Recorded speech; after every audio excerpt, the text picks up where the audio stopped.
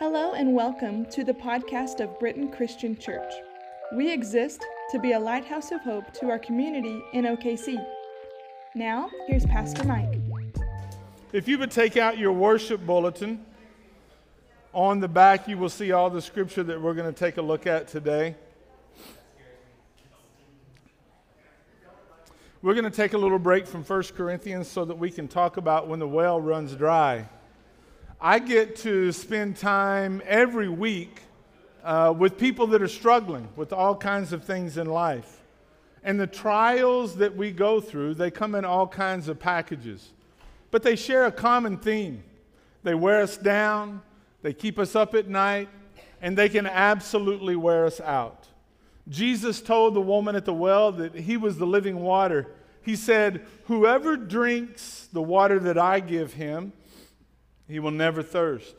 Indeed, the water I give him will become in him a spring of living water, welling up to eternal life."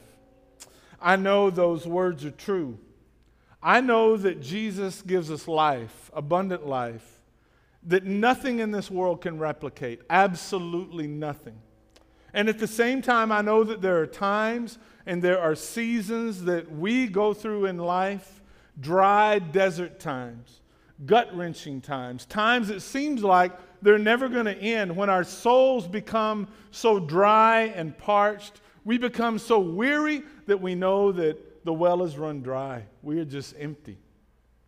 More than 20 years ago, there was a young guy that was getting ready to start college. He was so excited. He came to know Christ in high school, and he wanted to go to a Christian college and get a really good Christian education. So he chose to go to Chicago, Illinois, to Wheaton College. He was deeply in love with God, and he wanted his life to matter for the kingdom of God. He became well-versed in God's Word. He was excited about sharing all that he had learned, about what God was doing in his life and in the lives of other people. He was so gripped by God that he decided he wanted to go to seminary and spend the rest of his life in full-time ministry. So he enrolled in a seminary back in his home state. He went to Phillips Theological Seminary in Enid, Oklahoma. And while he was there, he realized Phillips was considered more of a liberal seminary. But he met a young guy there that was on fire for the Lord just like him. And they began teaching Bible studies for undergraduate students. They would go to the little towns around Enid and have revivals on the weekend. They were so on fire for the Lord that their classmates who were going to seminary with them began to call those two guys the God Squad. Well, he finished 3 years of seminary and was preparing for his last year when trouble came knocking. He saw challenges unfolding in his life with relationships and family, and it eventually took its toll on him. The well of that man's life, the fire began to die down, and eventually he walked away from it all. He gave up any idea that God had called him to ministry. He wanted to make a difference, so even though he was no longer in seminary and had no desire to be a part of ministry, he felt most alive when he was helping other people. So he decided he would start a social service agency right here in Oklahoma City. And he did, and it became very successful, meeting the needs of all kinds of people across not only Oklahoma City, but our entire state. But even with that success, he still felt empty. The well was so dry. He told me that eventually he found himself in the floor in his living room, just weeping, a grown man weeping, trying to come up with one reason why he should continue to live. And it was at that point that he cried out to the God that he had tried so hard not to believe in. And he said, "God, I don't know if you're there, but if you are there, I desperately need you." He told me that his living room was so flooded by the presence of the Lord, something he had never experienced in his whole life. So he continued to weep, but the tears were different. Now they were not tears of emptiness and sorrow, they were tears of joy. The Lord was present with him. The Lord gave him an understanding that even in those troubling times that he was in, he was not a man without purpose. God was present with him. Even during those times that he had walked away from God, when he had said, I no longer believe in God anymore, God still was present with him. The man I've been telling you about is not some fictional character I dreamed up for a sermon. He's a guy that I met many years ago. We were involved with Shiloh Summer Camp together when he told me his story. He's a man I've grown to respect and appreciate. He experienced the dryness of the desert, but he also knew the presence of the Lord. And that, my friend, I don't think your story is that much different from my friends. I don't think our stories are that much different. Maybe you haven't walked away from your faith. Maybe you haven't lost your faith. But each of us has experienced those desert, dry times of life when we felt like we couldn't even pull ourselves up off the floor. Those times when our soul has been dry and our eyes have been wet with tears of sorrow and emptiness. Well, what do you do? If you find yourself dragging through the desert, what do you do? Is there any hope of having your soul restored? Is there any hope of experiencing the living waters that Jesus described to the woman at the well? Is there any hope of knowing those living waters in your own life? Maybe you've come here today and you're in a desert right now. You don't even know why you're here this morning. You were hoping you could hear something that would give you hope. You've lost hope and you're wondering if God even cares. And if he does, why does he seem so distant? And why has he seemed so distant for so long? Well, I've got good news for you today. If you find yourself in that position, there is hope. I've experienced that hope. The hope that God can bring forth streams of water, living streams of water in the desert, dry times of our life.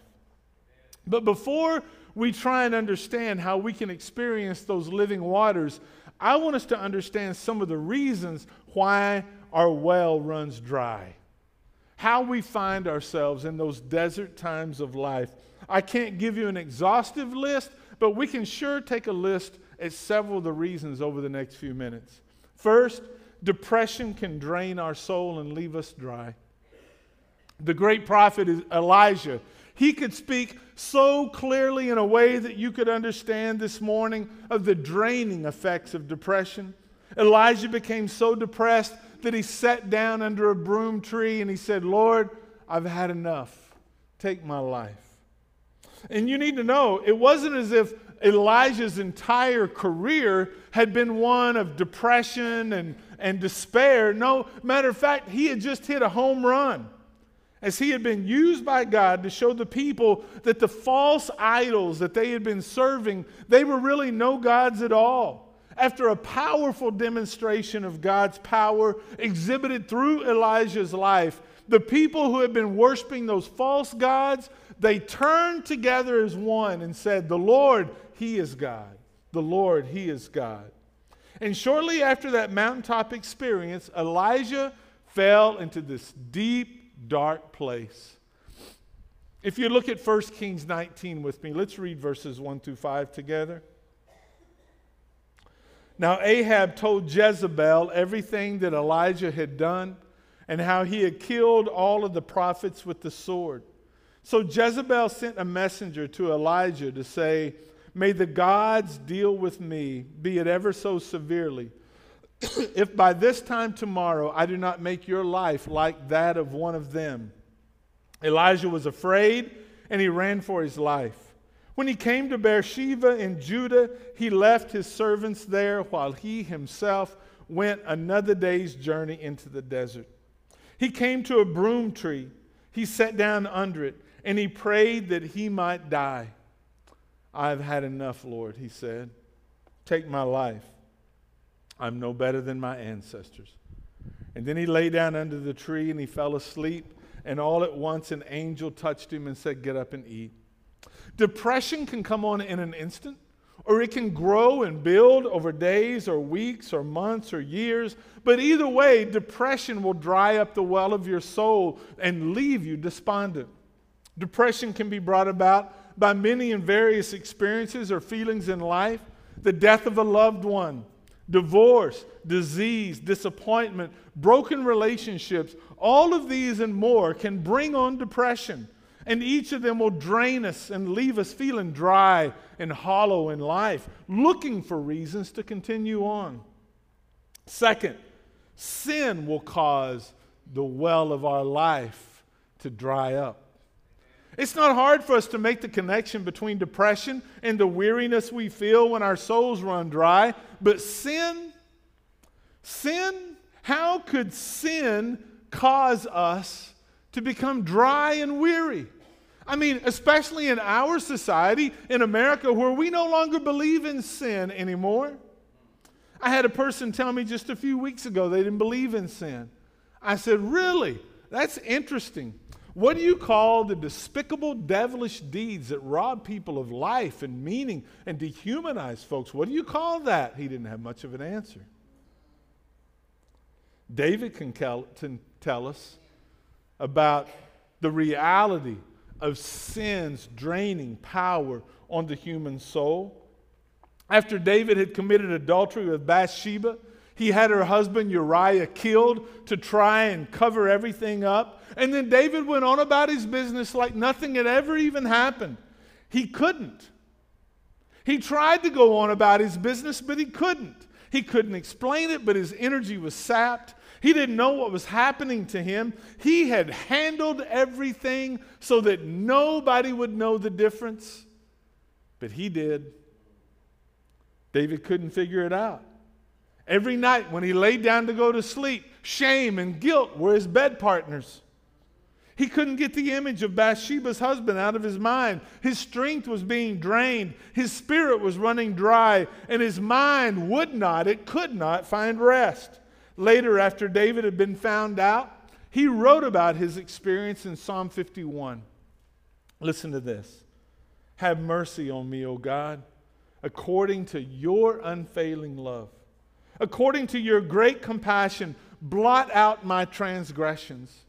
Wash away all my iniquity and cleanse me from my sin. For I know my transgressions, and my sin is always before me. Against you, you only have I sinned and done what is evil in your sight, so that you are proved right when you speak and justified when you judge. Did you catch that line of David's? My sin is always before me. If you've ever done something, failed to have done something, said something, or failed to say something that you know was outside of God's desire for your life, then you know what David's talking about. I know what David's talking about. My sin is always before me. Isn't it amazing? I mean, seriously. Some days, I have this one special place at my house to leave my keys and my wallet. Because if I don't leave them in that special place, I can't find them. But do you know what I so easily find? Devilish deeds that I did years and years ago. I would love to wipe the hard drive of my mind clean, but my sin is always before me. There's one greater than my sin, and that gives me hope. Because the Bible says Jesus died so that my sin could be forgiven. The Bible says that Jesus, Raleigh and I were talking about this. Trey and I prayed for Raleigh before he came out to be baptized. And I said, Raleigh, isn't it amazing? The Bible says that God takes our sin and he casts it into the sea of forgetfulness, never to bring it up and to haunt you again. No wonder that's good news. We can try to get it out of our mind. We can try and work it out of our system. But you can't. Only Christ can remove that from you and me. Third, another thing that dries up our soul is unmet expectations. They can take our toll on us and drain our soul. Have you ever prepared yourself for a new venture that held great promise? Or so you thought. Maybe it was getting ready for your first date, or showing up for your first day at a brand new job. Maybe it was welcoming a new child into your home. This is going to be so fun. or entering a new school for the first time, or volunteering in a new ministry that you've been really looking forward to being a part of. All of these things and more can cause us to become so excited and enthused about the prospects of finally finding that thing or that someone that will bring us the happiness and the contentment that we've been looking for our whole lives. Without a doubt, every single time we get ourselves all geared up and excited about something new, and it is always less once the new wears off. Have you noticed that? It is always less once the new wears off. It doesn't matter what it is. If you place too high of an expectation on it, then it will never meet your expectation. Sometimes, even in our relationship with God, we have unmet expectations and we find our well running dry. The Bible teaches us that God is unchangeable. He's the same yesterday, today, and forever. He is unchanging, and yet our understanding of God, our expectations of Him, and our relationship with Him, it changes like the shifting winds. If when I become a follower of Jesus, I expect God to make everything in my life perfect, then I am in for a long run with disappointment. If, when I give my life to Christ, I expect God to fix all of my foul-ups and for there to be no residual trouble or consequences, then I am in for a long run on disappointment. And if, when I make the decision to become a follower of Jesus, I expect that all of the pain and sorrow of my life will suddenly dissipate and be no more, then folks, I am going to be disappointed with God. We who have been disappointed with God are in good company, because there was a time in the prophet Jeremiah's life when he became so disappointed with God. God called Jeremiah to be his man. God called Jeremiah to preach his word, and God invited Jeremiah to walk with him in intimacy day after day after day. What a gift, what a blessing. And yet God and Jeremiah must have been on two different wavelengths. We can't really be sure what Jeremiah expected out of that deal when God called him, but we do know that there came a time in Jeremiah's life, in his relationship with God, when Jeremiah was so disappointed with God, he exploded on God. It's in Jeremiah 20. Listen to this. Lord, you deceived me, and I was deceived. You overpowered me and prevailed. I'm ridiculed all day long. Everyone mocks me. Whenever I speak, I cry out, proclaiming violence and destruction. So the word of the Lord has brought me insult and reproach all day long. But if I say I will not mention him or speak anymore in his name, his word is on my heart like a fire shut up in my bones. I'm weary of holding it in. Indeed, I cannot. Jeremiah had gotten a raw deal, according to Jeremiah, when he signed on with God's crew. Jeremiah was stuck. He was stuck between a rock and a hard place because God's word burned in his bones, and yet his soul was so dried up. He had lost his excitement, his enthusiasm for sharing the word of God, because every time he opened his mouth and shared the word of God, all it brought him was reproach and scorn. They wanted to kill him. Maybe you felt the same way. You know the Lord. You've tasted of his grace and mercy. And yet at this point in your life, this trouble, this sorrow has become so prolonged, you wonder, God, where are you? Do you even care? Your feelings are draining your well, and you know it. Fourth, last of all, familiarity and complacency can drain the well of our soul. Jesus spoke to the church in Ephesus. Listen to these words. To the angel of the church in Ephesus, write, these are the words of him who holds the 7 stars in his right hand and walks among the 7 golden lampstands. I know your deeds, your hard work, and your perseverance. I know that you cannot tolerate wicked men, that you've tested those who claim to be apostles, but they are not, and you found them false. You have persevered, you have endured hardships for my name, and you have not grown weary. Yet I hold this against you. You have forsaken your first love. You have forsaken your first love. Remember the height from which you have fallen. Repent, turn around, and do the things you did at first. If you don't repent, I'll come to you and I'll remove your lampstand from its place. But you have this in your favor. You hate the practices of the Nicolaitans, which I also hate. You see, the problem of the believers in Ephesus is the problem of many of us who think that doing things for God is equivalent to experiencing God. We can continue running on empty. You can be busy doing all kinds of things for God and become so familiar with God that you lose your connection. I didn't say your salvation. I said your connection. You can attend church every single time the doors are open. You can do Bible studies every morning of the week. You can sing in the choir. You can pray at the Lord's table. You can lead a youth group and still suffer from an empty soul. Nobody else may have a clue what's going on with you, but you know deep inside that you are as dry as the Sahara. Busyness can rob us of the life-giving waters of Jesus that are meant to continually replenish our souls. This past Friday, Connie and I went with Annie and Niels to the zoo. They've been staying with us all week long while Niels was on a business trip. And so we went to the zoo Friday morning, and then after seeing all the animals on Friday afternoon, I went to the health food store. I went to the Rail Yard Pie Company in Edmond. That's my kind of health food store. I walked in, and there was a guy that said, Mike Hayes.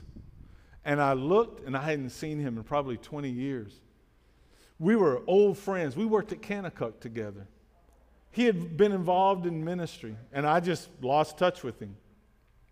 And he asked how I was doing, and then I asked how he was doing, and he said, well, my life just kind of fell apart, and I had to put it all back together again. I said, really? Tell me about that. So we talked. And boy, what a story it was.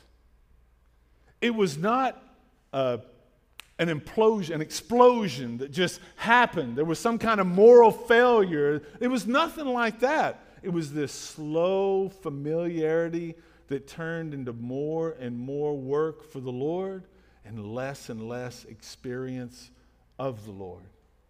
You know what I'm talking about? Yes. Until one day his wife said, something's got to give. And something did. And praise God, they're still together and he's doing well now, but he just became I thought about this part of the sermon. You know, it's much like the relationship we share with somebody we love.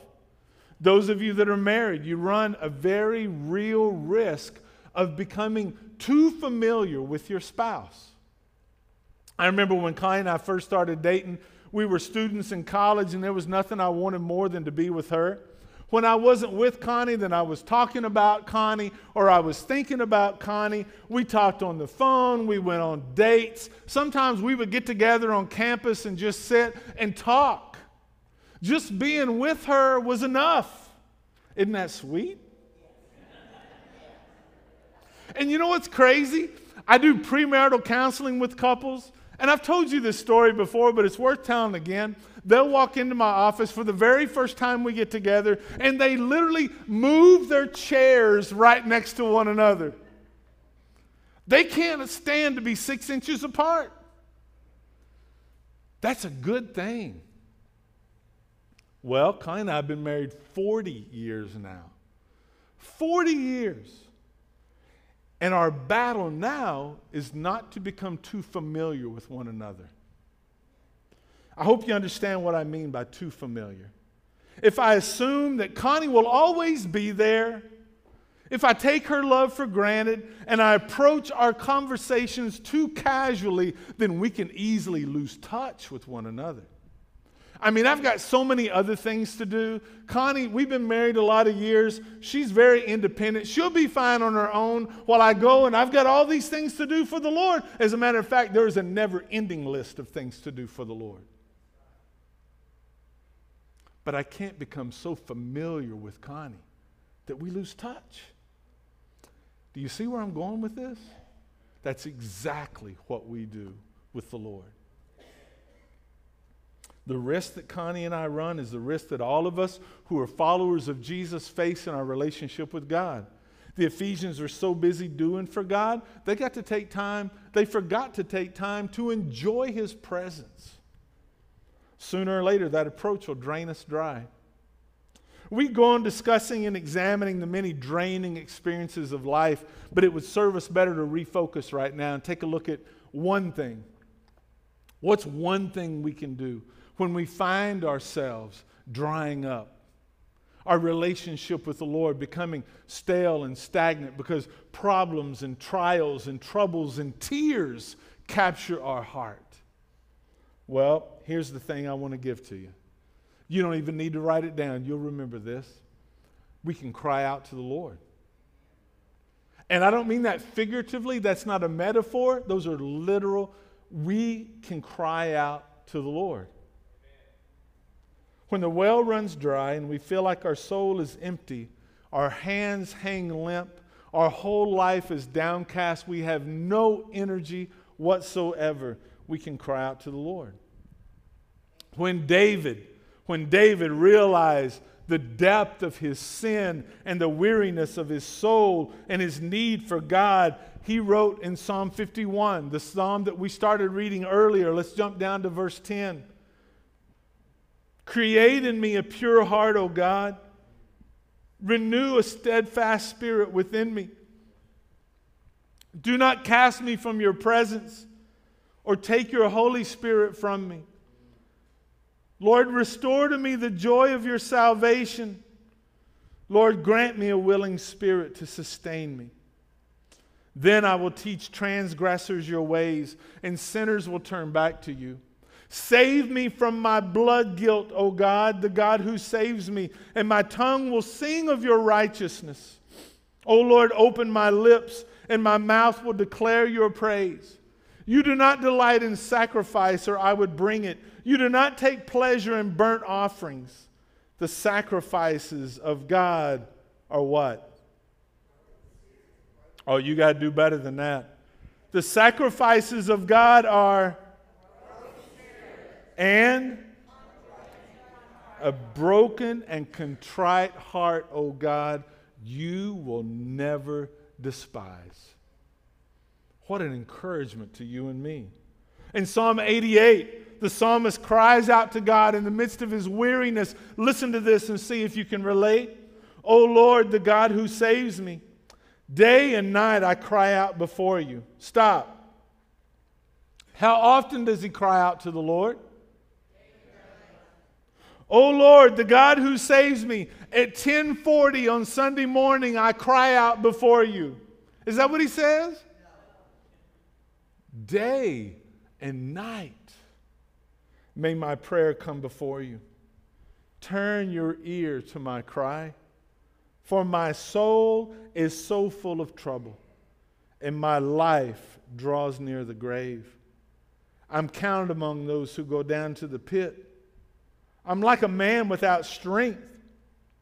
I'm set apart with the dead, like the slain who lie in the grave, who you remember no more, who are cut off from your care.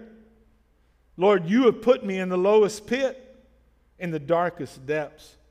Your wrath lies heavily upon me. You overwhelm me with all of your waves, Selah. You've taken from me my closest friends and have made me repulsive to them. I am confined and cannot escape. My eyes are dim with grief. I call to you, O Lord. Every day I spread out my hands to you.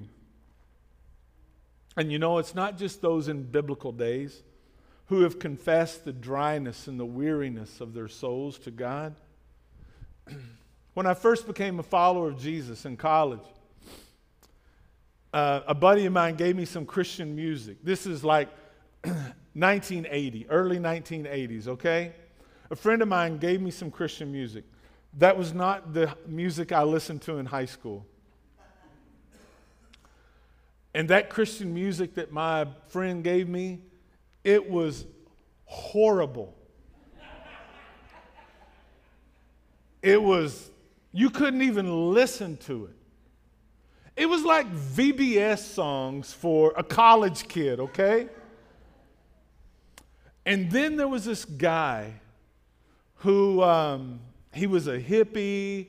Like if you've seen the movie The Jesus Revolution, he lived during that time. And he was a great musician and singer. And then the Lord turned his life upside down, and his name was Keith Green. And Keith began to make music for the Lord, and Keith was on fire for the Lord. His music company, he drove them nuts because Keith literally wanted to live out the Bible. And so Keith said, hey, if you can't afford my cassette, just go into Mardell's and tell them I said to give you one. He did that. I'll pick up the tab. Tell them you don't have the money. And man, Keith Green was an inspiration. But Keith Green even experienced times like this. And he wrote this song that still ministers to me today. It's called My Eyes Are Dry. My eyes are dry. My faith is old. My heart is hard. And my prayers are cold. And I know how I ought to be, alive to you and dead to me. But what can be done for an old heart like mine? Lord, soften it up with oil and wine. The oil is you, your spirit of love. Lord, wash me anew in the wine of your blood.